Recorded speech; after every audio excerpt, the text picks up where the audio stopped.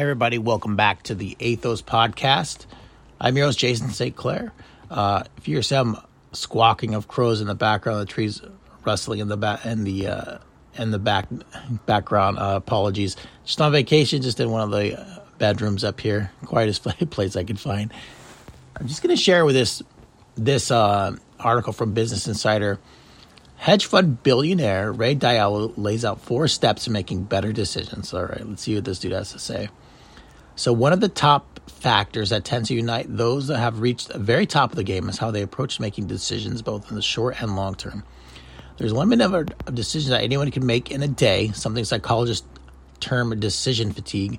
Apple co-founder Steve Jobs famously limited his wardrobe choice to choosing to wear the same black jumper and jeans every day to try to stave off that decision fatigue.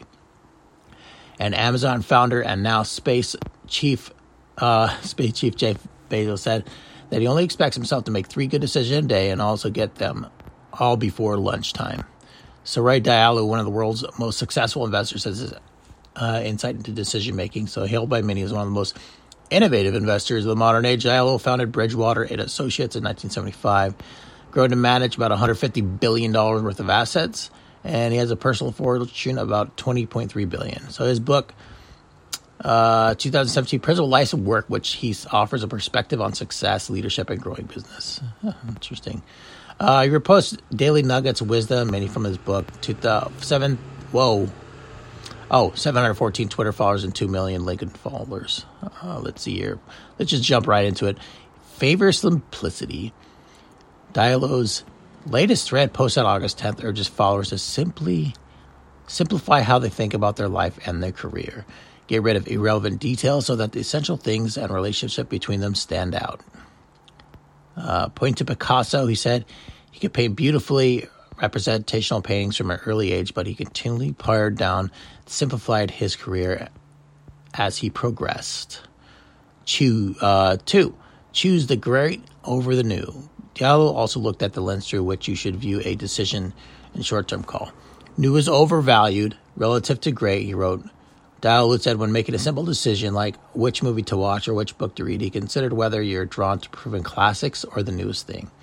In my opinion, it's smarter to choose the great over the new. I love choosing new movies. I get it, though. Your habits frame success. Dalio's 3rd principle posted on August 8th, first to habits.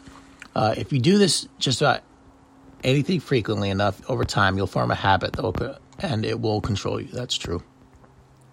Good habits are those that get you what you want, your upper level you wants, and bad habits are those that are controlled by your lower level you. Stand in the way of getting what your upper level you wants. It takes some time to form some habits, though. I think it's like 20 days or something, 20, 30 days. Radical transparency and personality tests are important. Among Dalio's management principles are the concept of radical transparency, which encourages open and honest dialogue between colleagues and managers.